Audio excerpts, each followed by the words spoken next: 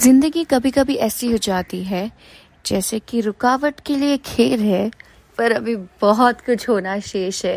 Hi, this is Bhavika Rajan Kataria and welcome to my podcast and this is my second podcast.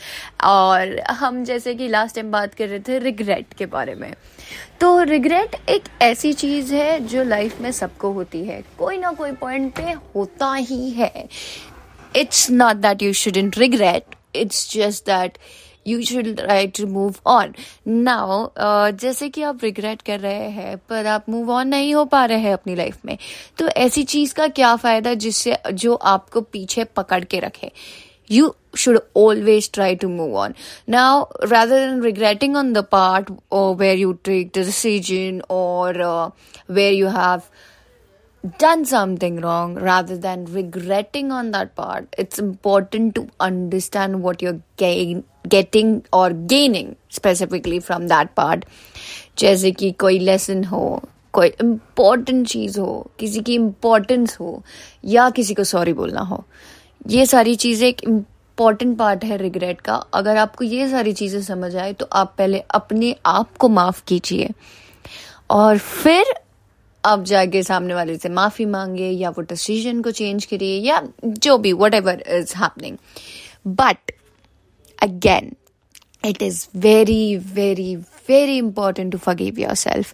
If you don't do that, then there is a problem, भाई साहब, because हम अपने आप को माफ नहीं करते हैं और फिर हम उसी गिल्ट में रह जाते हैं कि हमने ये कर दिया, हमने वो कर दिया, हमें ऐसा नहीं करना चाहिए था, हमें वैसा नहीं करना चाहिए था।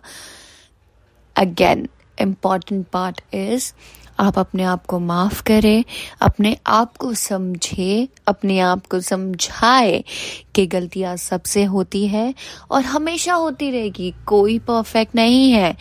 बट उस गलती से सीखना हमारी जिम्मेदारी है और उस गलती को ना दोहराना हमारी जिम्मेदारी है, क्योंकि अगर वो गलती फिर से दोहराई तो वो गलती नहीं होती है, वो होता है कि हमने जानबूझ के कर दिया, जबकि हमें पता है कि हमें नहीं करना चाहिए, फिर भी हमने कर दिया।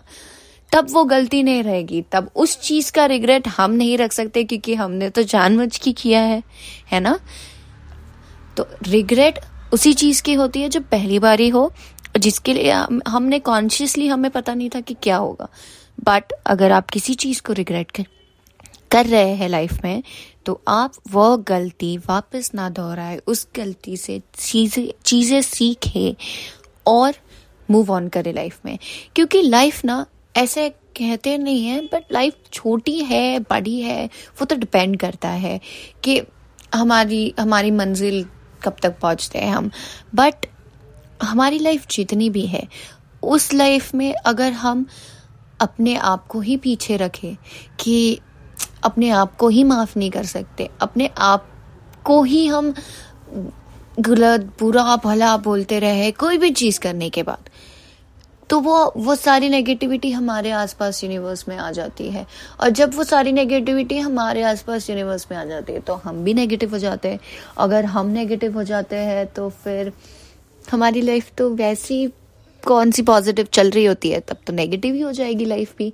और लाइफ अगर अच्छी नहीं चलेगी तो हम फ्रस्ट्रेट होंगे तो हम और गलत डिसीजंस लेंगे, क्योंकि गुस्से में फ्रस्ट्रेशन में बहुत सारे डिसीजंस ले लेते हैं इंसान और फिर वो गलत हो जाता है।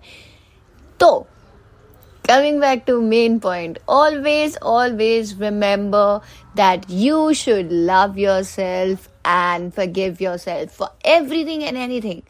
Till the time आप नहीं forgive करोगे अपने आप को, या आप अपने आप को माफ नहीं करोगे, तो सामने वाला कैसे करेगा? आप सामने वाले को कैसे मनाओगे अगर आपने किसी से गलत किया है तो सबसे पहले अपने आप को माफ करें, सबसे पहले अपने आप से प्यार करें और सबसे ज्यादा जरूरी हमेशा खुश रहे।